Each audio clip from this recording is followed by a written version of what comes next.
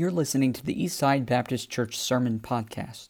This sermon was recently preached at our church. We want to encourage you to visit our website at eastsidesf.com. Now, enjoy today's sermon.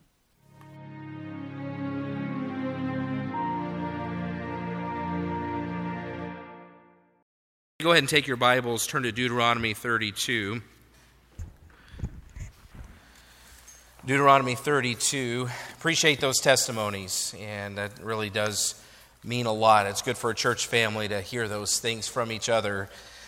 Deuteronomy chapter 32 is where we'll be, and we're just going to read about 5 verses here, and then we'll come back to them here in a little bit. But Deuteronomy 32, it says in verse 48, so toward the end of the chapter, this is at the end of Moses' life, and just want to start with a few verses here, and then they'll lead into a thought tonight that I hope will be a help this time of year. It says in verse 48, "And the Lord spake unto Moses that selfsame day, saying, Get thee up into the mountain Abarim, unto Mount Nebo, which is in the land of Moab, that is over against Jericho, and behold the land of Canaan, which I give unto the children of Israel for a possession. And die in the mount whither thou goest up, and be gathered unto thy people, as Aaron thy brother died in Mount Hor, and was gathered unto his people. Because ye trespassed against me among the children of Israel at the waters of Meribah Kadesh, in the wilderness of Zin, because ye sanctified me not in the midst of the children of Israel, yet thou shalt see the land before thee, but thou shalt not go thither unto the land which I give the children of Israel." And you say, "Pastor, you choose the most encouraging texts for a new year." And I know these are some sad verses. They really are. Some of the saddest in the Bible. But I do think there's a lesson to be learned from Moses' life that I hope that we can get tonight. Go ahead and be seated. Thank you for standing. And we'll jump right in here. I read a book a number of years ago by an author named John Maxwell. Maybe you've heard of John Maxwell. He writes a lot of books on leadership and things like that. And he wrote a book called 21 Irrefutable Laws of Leadership. And it was a helpful book in terms of leadership for sure, but he used an illustration that I apply in a lot of ways, and it's always really stuck with me. He told this story about a group of researchers that did a study on fleas, the little insects, fleas. And they took some fleas and they put them in a jar and put a lid on the jar. And as most of us know, fleas can jump, in terms of what I understand, they can jump many, many, many times their body height. So somebody said 50 times their height. I don't know for sure if that's accurate. It would seem accurate to me. They can jump really high. So they were jumping inside of this jar with a lid on it, and they kept hitting the lid when they jumped. So after a few days, the researchers observed a little bit more, and they noticed that the fleas had learned the limitation of where the lid was, and they had adjusted how high they were jumping so that they were no longer hitting the lid when they would jump. It sounds like a strange story, but John Maxwell said it, I believe it. So sometime later, they took the lid off the jar. Maybe you've heard this before. They took the lid off the jar, and the fleas continued to jump at the adjusted height. And although the jar was open, they never jumped out of the jar, because they had gotten used to the height of the lid. And I use that illustration tonight, and I'm just going to try to get through this evening, but I use that illustration because we're coming up on the new year, and there are a lot of people that make New Year's resolutions, and they're determining to meet some goal, and maybe you're doing that, or they're trying to accomplish something, but every year it seems, doesn't it, like it brings the same frustrations in that you have these goals that you're trying to accomplish, and you're trying to do these things, and yet you're, after maybe just a couple of weeks, you're frustrated because your goals have once again fallen by the wayside. And I very strongly believe it's often because of the law of the lid. The fleas in the jar have a lesson to teach us. As frustrating as the law of the lid is when it comes to meeting personal goals, maybe you've got some things in your life that you want to accomplish, but you always come to a certain lid. You come to a certain point where you just cannot overcome it. You can't master it. You can't get past it. And our lids keep us from fulfilling things that we want to fulfill. They keep us from reaching goals that we want to reach. And as bad as the law of the lid is when it comes to meeting a personal goal, like losing weight or a goal at your workplace or a financial goal, as bad as the law of the lid is in those things, it's far, far worse on a spiritual level. See, our lids might keep us from fulfilling God's purpose in our lives. It's not just about, I didn't make my goal, or I didn't do what I wanted to do financially. I didn't save as much as I wanted to. No, if you have a lid, a spiritual lid in your life, then you will not be everything that God wants you to be for Him. And that's why it takes it to a whole different level spiritually. When you're talking about lids, it's so much more important because it keeps us from fulfilling God's purpose in our lives. And there's nothing sadder than that. And I really believe that Moses' life gives us a glimpse into the impact that a lid can have on us accomplishing God's purposes. And I want to kind of give you three big truths about Moses that we all would agree are true and then apply them to ourselves. And the first is that God had big plans for Moses. God had big plans for Moses. And I don't need to give you the details. You know about Moses' life. Everyone in here, we're familiar with Scripture. But just as a reminder, he was rescued from the river as a Jewish boy and raised by Pharaoh's daughter. He was technically raised as an Egyptian. And as a grown man, one day he saw an Egyptian smiting one of his Jewish brethren, and he took matters into his own hands. And if you read the New Testament, you find out that Moses actually thought that he could deliver Israel in that moment. He made an effort or an attempt to deliver Israel in his own strength, and it backfired. He found himself having to run and escape with just his life. He ran into the desert and he stayed there. It says in the Bible that he was in the backside of the desert for 40 years. And at that point, you would have thought that Moses probably assumed that God was done using him. He's one of those guys, and we all know somebody like this. It seems like they have all the potential in the world, and yet their own limitations keep them from ever realizing the potential that they really have. You know somebody like that. I do too. But as we all know, then there are no lost causes with God. Aren't you thankful for that?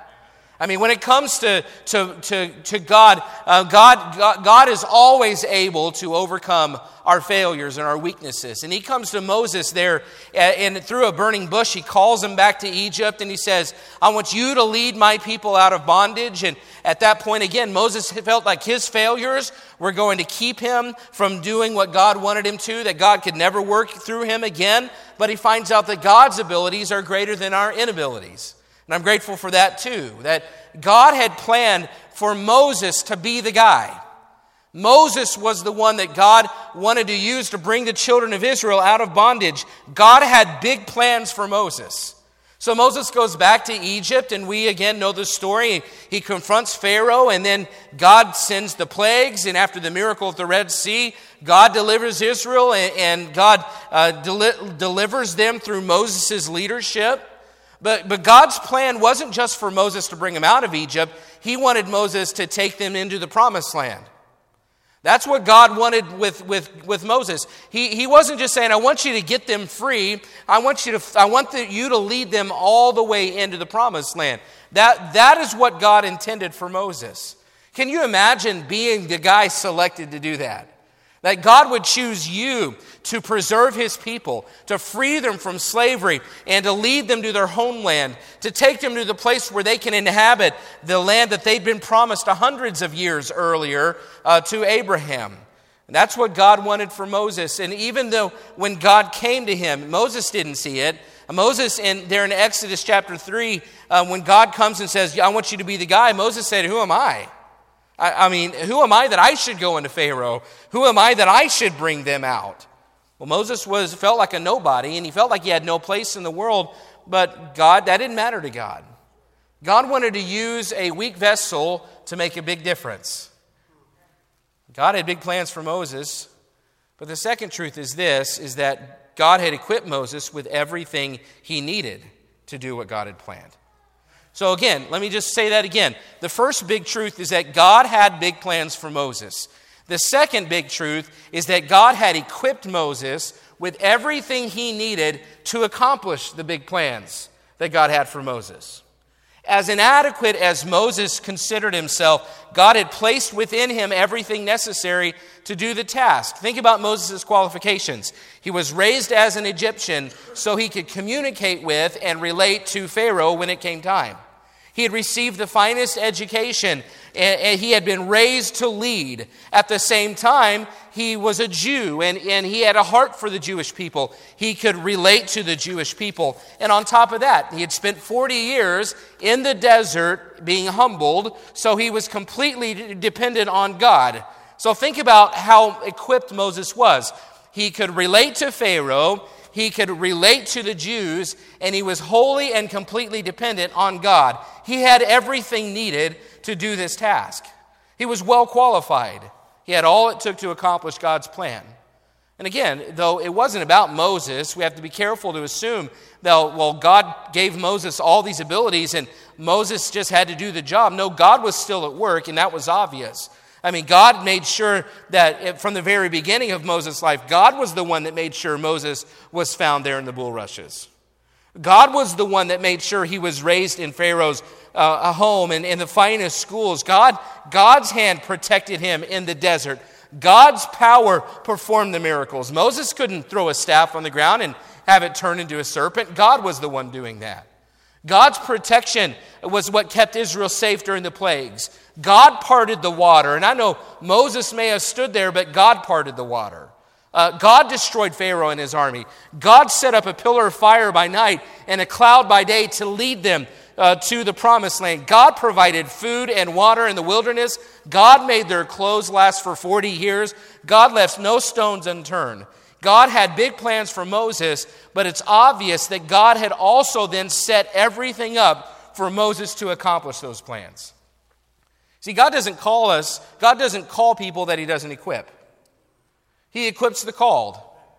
And he's obviously done that for Moses. He's given him everything that he needs to do what this big task is. But then we make a switch. We make a transition. And again, we're going through all kinds of history. We're skipping over many pages. We're just getting the overview like you did in school when you're just trying to get a book report and you just need like the main things. That's what we're doing here. But in one of the saddest twists of the Bible, one of those moments that leaves you scratching your head, when it came time for Moses to lead the people into Canaan, the children of Israel got to walk in, but Moses, all he got to do was watch. And so you've got truth number one, that God had big plans for Moses, but truth number two, and truth number two, that God had equipped Moses with everything he needed. But the big truth number three, the application we'll get to, is that Moses had a moment that became his lid. Moses had a moment that became a lid. Like the fleas in the jar that he wasn't able to overcome because of a moment. And again, we already read these verses and how God comes to him. And the Lord speaks unto Moses and says, go up into that mountain. And he said, you're gonna go there and you're going to die in the mountain because you trespassed against me. Does anybody remember the instance or what happened with Moses? What kept him out of the promised land? Just somebody give me a summary. What happened? What happened? He struck the rock, right? Numbers 20, they're in the desert of Zin. They come to this place where there's no water. Well, it is the desert, so that's not a surprise. But with the children of Israel, you'd think it was always a surprise that something popped up that was difficult. Because they did what they were best at, and as soon as they encounter an obstacle, what do they start doing? What's the Bible word? Murmur. It's an onomatopoeia, which means that it's a word that's based on the sound. And murmur, murmur, murmur, murmur, murmur. I mean, literally, that's what it is. It took me a lot of study in the Hebrew, years of study to come up with that. They're murmuring again. That's what they do. So Moses and Aaron, they go to God and they say, God, what should we do? I mean, we don't have water. There's millions of these people. And so Moses then, God tells him what to do. He says, I want you to speak to the rock. So Moses gathers them all together and he gets out his rod and he said, and I believe he did it in anger. He said, "Hear now, ye rebels, must we fetch you water out of this rock?" And the Bible says he smote the rock twice with his staff in anger. You know what God immediately told Moses and Aaron? He didn't even wait. I mean, they're probably lapping up the water as God says this. Here's the words of God: "Because ye believed me not, to sanctify me in the eyes of the children of Israel, therefore ye shall not bring this congregation into the land which I have given them." Moses committed a grave error, and it started with anger. And I just want to mention those of us that lead people and that represent God to people that we're over, and we're trying to take them to certain places and lead them spiritually. We should never operate in anger. It's never pleasing to God, and yet I believe anger is a lid in many people's lives.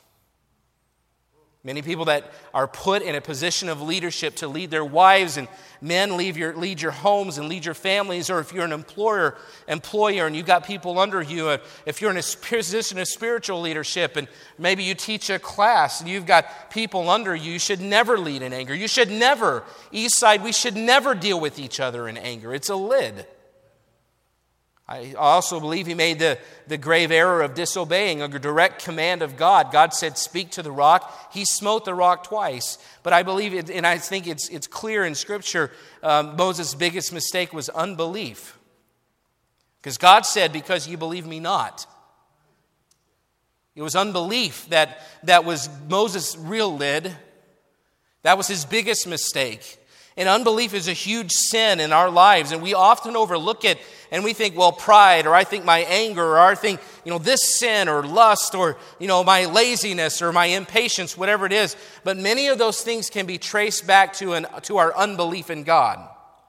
And we're not going to look, at some point, I'd love to study that and show you some of those things. But unbelief leads to so many other downfalls. And in this case, Moses and Aaron's unbelief caused them not to sanctify the Lord in the eyes of the people. And that simply means that their behavior and their attitude in that moment caused the children of Israel to not honor God. God wasn't sanctified. God wasn't honored. They didn't sanctify God or set him apart in the people's eyes. And my question is this, though, can you imagine, is almost a side note, but really it should be probably more central to it. But can you imagine having unbelief after all Moses had seen God do? I mean, can you imagine having unbelief that God, in that moment, having unbelief, whatever the unbelief was about, can you imagine having unbelief after you had seen God speak to you through a burning bush and turn your rod into a serpent and cause all the plagues and part the Red Sea and for 40 years? And Numbers 20 is toward the end of Moses leading the people. He had made it almost all the way through the 40 years in the wilderness when he does this. And he has 40 years of God proving himself, and yet he still has unbelief. It's a little mind-blowing. Well, look over Deuteronomy 34. This is the end of it here. Deuteronomy 34, the first 5 verses. It says, verse 1, "And Moses went up from the plains of Moab into the mountain of Nebo to the top of Pisgah that is over against Jericho. And the Lord showed him all the land of Gilead, unto Dan and all Naphtali, and all the land of Ephraim and Manasseh, and all the land of Judah, and under the utmost sea, and the south, and the plain of the valley of Jericho, the city of palm trees, unto Zoar." This should have been a momentous occasion in Moses' life, thinking, look at all that God's bringing us to. But then the Lord said unto him, "This is the land which I swear unto Abraham, and to Isaac, and unto Jacob, saying, I will give it unto thy seed. I have caused thee to see it with thine eyes, but thou shalt not go over thither." So Moses, the servant of the Lord, died there in the land of Moab, according to the word of the Lord. Moses got to see it. He was close enough to almost touch it, but he didn't get to go in. And it was all because of one incident at a rock. His lid was a moment. And as unfair as it might seem, that one moment of unbelief kept him out of the promised land. God had all these plans for Moses. God had given Moses everything he needed to do everything God wanted him to do. But Moses had a lid, and it prevented him from entering into the promised land. At the end, he gave it all up. Moses' lid wasn't what we would expect. See, at the beginning, if you'd asked Moses what his lid was, you know what Moses would have said? It'd be my inability to talk. That's what he said. Well, that's no problem to God. See, weaknesses are no problem to God. Weaknesses are not lids to God. Weaknesses are opportunities for God to show his glory through us. A weakness is not a lid. God can overcome it. But unbelief, that is a lid. Sin is a lid. Our decisions to not obey God, that is a lid. In other words, our unbelief is a much bigger issue than our weaknesses. And a lot of times we focus on our weaknesses and say, well, I could never teach a class because I don't have confidence in front of people. But what we really should be focusing on is I don't have enough belief to think that God can overcome my weaknesses and give me the ability to do that. So it's not about your weakness to not teach. It's about your unbelief to not let God have the opportunity to use you like he probably wants to. It's not about weakness. It's about our unbelief. And that's what happened with Moses. God intended for Moses to reach the promised land. I truly believe that. But a lid of limitation kept him out, and it's tragic. So you say, well, what does that have to do with me? Well, I want to revisit the three truths and apply them to us. God has big plans for you. And God has given you every single thing that you need to accomplish his purposes for your life. But how you treat your lid will determine if you get to enjoy them or not. See, God has big plans for you. That's good. Amen. And this is not a health and wealth, name it, claim it message tonight, okay? I hope you'll see the difference. God has big plans for your life because he has big plans for all of his children. What are God's big plans for you? Well, it's easy. I know God's will for your life. You say, oh, great, you're one of those preachers that, no, I know God's will for your life because I know God's will for every one of his children, and that is to be in the promised land. And by promised land, I don't mean heaven. I mean to live an abundant Christian life. It is God's will for every saved child of God to live in the promised land, to be an abundant Christian. Jesus said, I am come that they might have life and that they might have it more abundantly in John 10. God didn't just save you to take you to heaven. He saved you to live an abundant Christian life until you get to heaven. He saved you to be conformed to the image of his Son, Jesus Christ, to reflect Christ in every way possible. Romans 8:29 says God's plan is for his children to be conformed to the image of the Son, God's Son. I can tell you God's will for every one of us is to live in the promised land and walk with God and have an abundant Christian life and look like Jesus in our attitudes and in our spirit and in our behavior. You talk about big plans. God isn't concerned with our retirement accounts and our business success. He has a much higher target for you in that he wants you to be like his Son, Jesus Christ. That's the ultimate purpose of every child of God. God wants you in the promised land. So those are God's plans for your life. But not only that, God has equipped you. He's equipped us with every resource we need to get there. You say, well, I'm not really sure where to go. Well, you have a map. Right here, 2 Timothy 3:17 says that God's word is profitable that the man of God or the woman or the child of God may be perfect, which is complete, thoroughly furnished unto all good works. God has given you what you need through his word to be all that you're supposed to be. We also have God's power in 2 Peter. Peter wrote that according as his divine power hath given unto us all things that pertain unto life and godliness.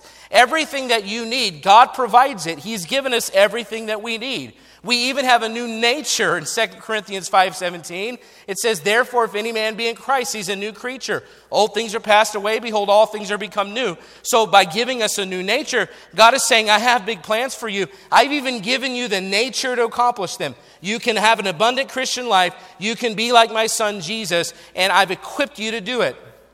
We also have all these other traits of God. We have his faithfulness. We have His goodness. We heard about some of those things tonight. We have His kindness to us. We have His guidance. We have His never-ending presence. And in addition to that, I don't want to forget this one, in addition to all that God has given you, you also have this wonderful organism of growth called a local church. And through that church, He intends for you to become what you're supposed to be. Ephesians 4 gives us a great picture. It says all the roles in a church body exist. It says this, listen, for the perfecting or the completion of the saints, for the work of the ministry, for the edifying of the body of Christ. And the end goal, folks, in Ephesians 4, the end goal is the knowledge of the Son of God, unto a perfect man, unto the measure of the stature of the fullness of Christ. Once again, we see God's design is for us to be like His Son, Jesus Christ. And you know the organism that through which He wants to get you there is your local church. So don't assume that the church is a peripheral thing. No, it's through the church that we grow up into Him in all things, which is the head, even Christ. That's all found in Ephesians 4. That's our goal.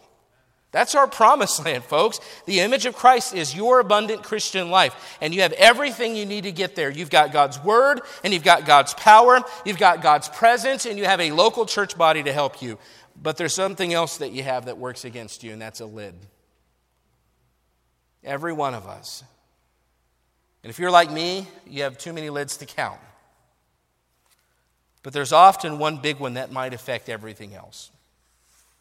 And even though God has big plans for you to be like His Son, and even though God's equipped you to do so, your lid is less a lid.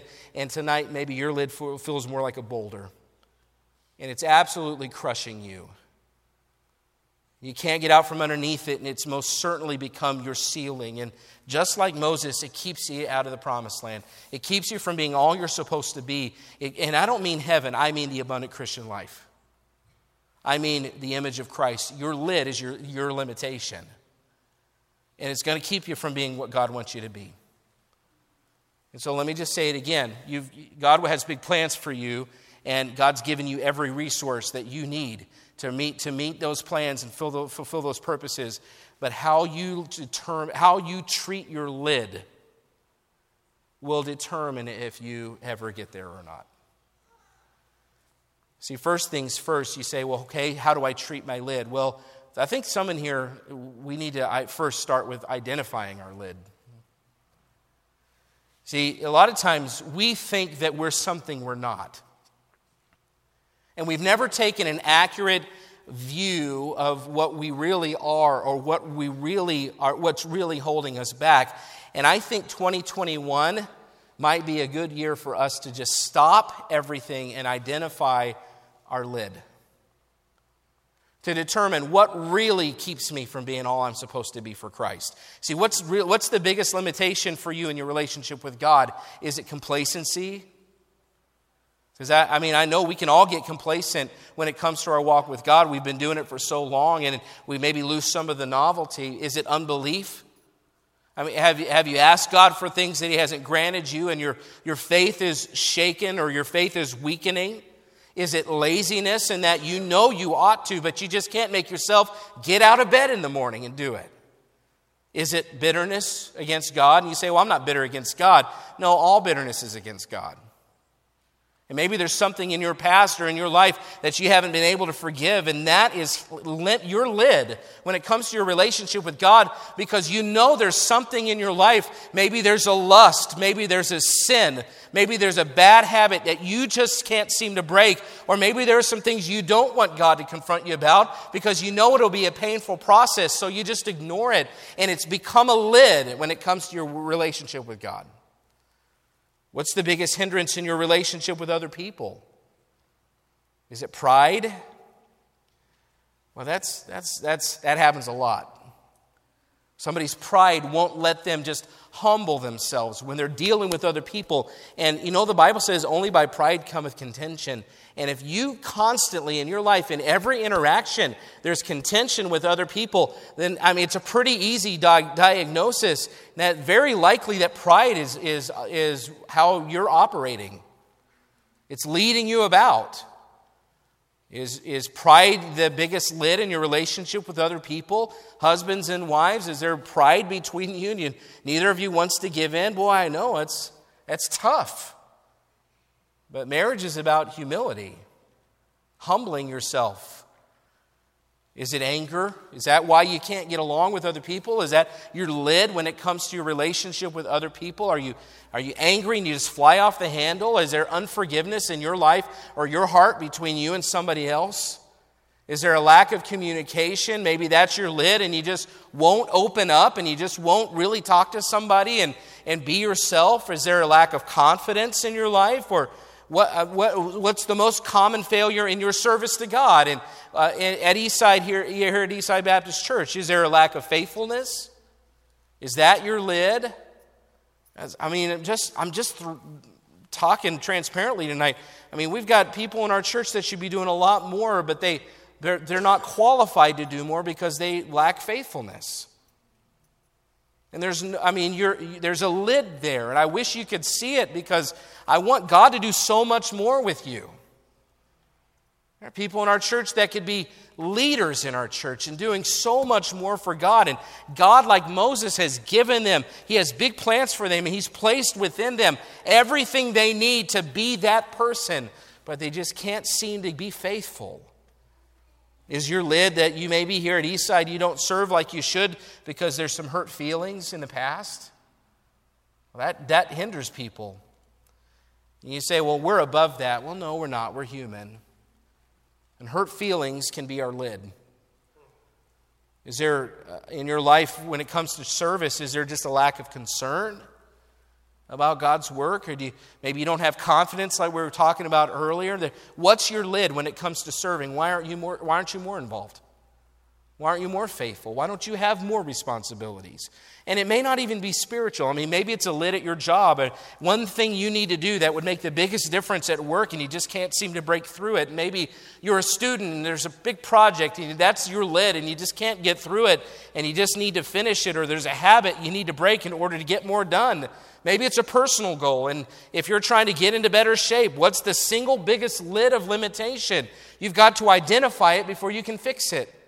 What's holding you back in your career? What's holding you back in your family, in your finances, and in your physical life, and especially, though, tonight in your spiritual life? You must identify your lid or you'll never conquer it.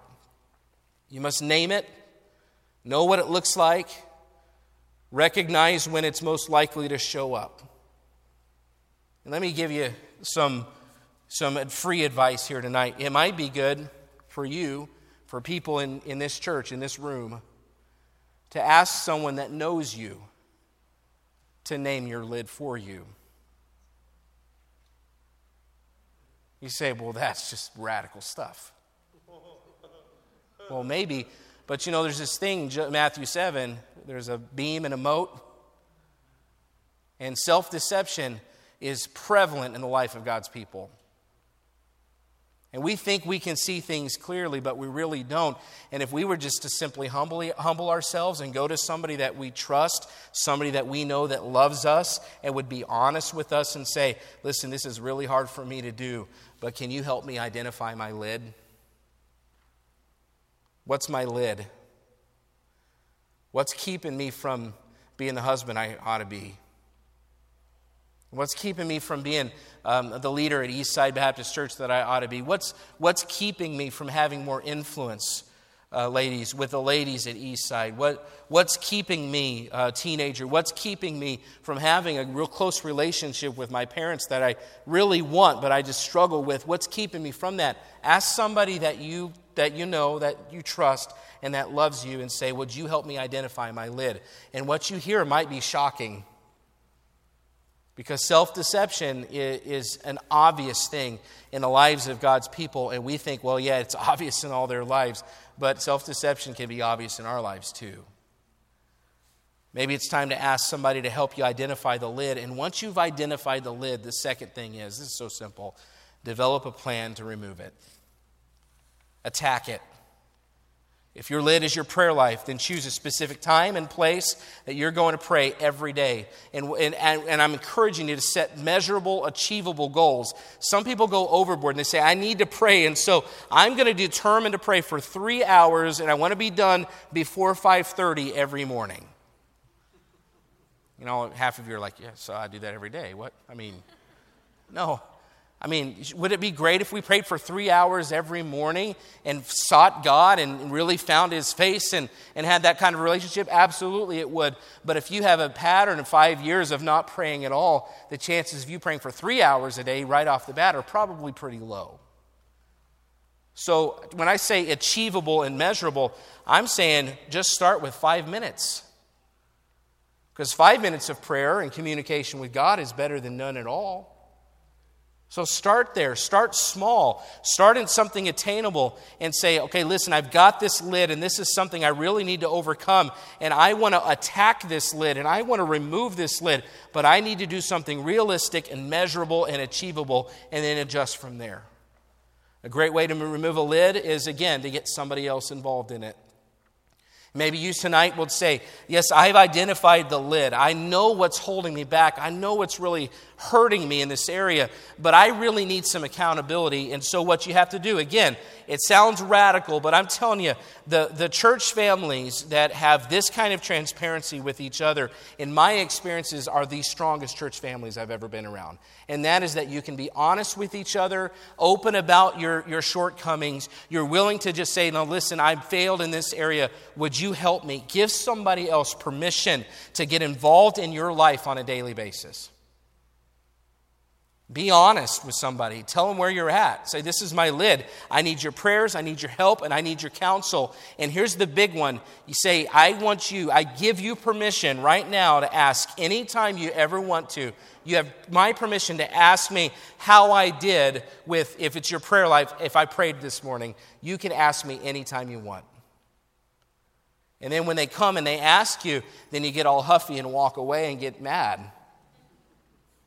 That's kind of what happens sometimes. But if you want help to attack and remove a lid, maybe it's time to be honest with somebody that you know and you trust and that you know that they love you and say, would you please help me? Because if I don't accomplish this lid is going to keep me from ever being what I'm supposed to be for God. If your lid is how you respond to certain situations, make it impossible or very undesirable to respond by doing something, as I mentioned a couple weeks ago, by doing something incompatible. Listen, if your lid is your anger, then you just make a decision. No, if I walk away, I can't get into an argument. It's incompatible behavior, and it's not necessarily solving the issue of the heart, but it does take you out of the position where you might express your anger and get into a fight with somebody. If your response is to worry, put yourself in a position where you can't be thinking about what you're worried about. And that's such a simple concept, but God's people need it, is that sometimes, if you're just a worry word, what you ought to do is memorize and quote a passage like Philippians 4, and if you sit and you try to quote that without looking at it, by the time you get done with it, you'll forget what you were worried about. If your lid is being on time. I was looking through some job listings this week, not because I'm looking for a different job. Don't make it clear. Olivia is looking for a new job in Oklahoma City, and we were looking through some. And I cannot tell you how many times I saw under a job listing, if you can't be on time, don't apply. Brother Chad, is that important? If you can't be on time, don't even apply. I think it's a major issue in our culture. And what's interesting to me is that people, if we're going to be on time to work, to be on time for church, which is way more important, folks. You young couples just getting married and, enjoying life. If Brother Chad's waiting on you to start class for 10 minutes every Sunday, don't be that couple. Set a standard. And he hasn't even told me that's happening. But there's glass in the door. So anyway, I can see. Don't be that couple. And what you say, well, then what do I do? That's our lid. I think that's affecting our leadership. Well, set something up that costs you if you're late. And tell another couple in the class, listen, every time we're late to Sunday school, we have to pay you $5. That'll adjust your time schedules really quick, won't it? I know that sounds silly, but what I'm trying to get you to do is to see that if you have a lid, you've got to take some steps to attack your lid. Or guess what? In 2021, December 31st, 2021, if we gather that week of the New Year's, guess what we'll be talking about? The same lids we're talking about tonight. Because you didn't take the time to identify it, and you didn't take steps to attack it. And every year people make New Year's resolutions. Every year most people never see them accomplished. And I believe it's because of these two things. They don't identify the real lid, and they don't come up with a plan to attack the lid. And listen, I want you to fulfill God's purposes for your life, and I want you to be in the promised land. I think you do too. But you won't do it if you can't get past your lid. It reminds me of Hebrews 12, when it says, that life is like a race. And if we're going to run the race, what do we have to do? We have to lay aside every weight and the sin which does so easily beset us. You know what the writer knew? The writer knew that if a runner doesn't take steps to cast off limitations, he won't reach the finish line. You can't run a race with a ball and chain around your ankle. And the same thing is true in your life. If you have a lid. Every one of us do. There's something that's keeping you from doing what you know you should be doing. It's a weight that holds you down. It's a distraction or a bad habit that kind of slows you down. It's a sin that trips you up. It's a bad habit. It's a bad spirit. It's just an attitude. It's something that isn't pleasing to God, and you can't seem to overcome it. And tonight I just want to say, last service of 2020, it's time to identify your lid and determine a plan to attack your lid. Let's make some real change this year. Notice if in Hebrews 12, when it's talking about the race, it says, let us lay aside the weight and the sin which does so easily beset us. It doesn't say, go to a 12-week self-help course so you can figure out how to conquer your sins. You know what it does? It says, lay it aside. Lay aside the weight. Lay aside the sin. It's really that simple. There's no magic formula. You know what you have to do tonight? You just have to decide, I'm going to lay aside the weights. I'm going to lay aside the sin. I'm going to lay aside the lids tonight. I'm going to identify them and attack them because I want to reach the promised land. You want to reach the promised land? You might have a lid that's keeping you from being there. But if God has given you big plans and He's given you every resource, that also includes the ability to overcome the lids. He wants you to fulfill His purposes. He's giving you the resources, and it's all dependent on how you treat your lids. Have you grown accustomed to the height you've always jumped to, like the flea in the jar? Say, I've been doing it this way for 20 years, it's not going to change. No, it should be God that defines your spiritual heights, not your lids, not your past, not your limitations. Because God says with God, all things are possible. Don't end 2021 where you started. If you do nothing else this year, what I'm asking you to do is identify your lid and determine a plan to attack it. Trust the provisions God has provided as well. He's given you His word. He's given you His power. He's given you His people, your brothers and sisters in Christ.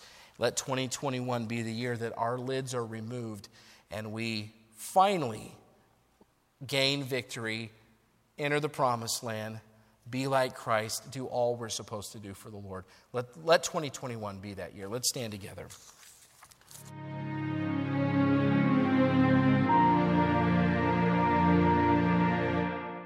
We want to encourage you to visit our website at eastsidesf.com.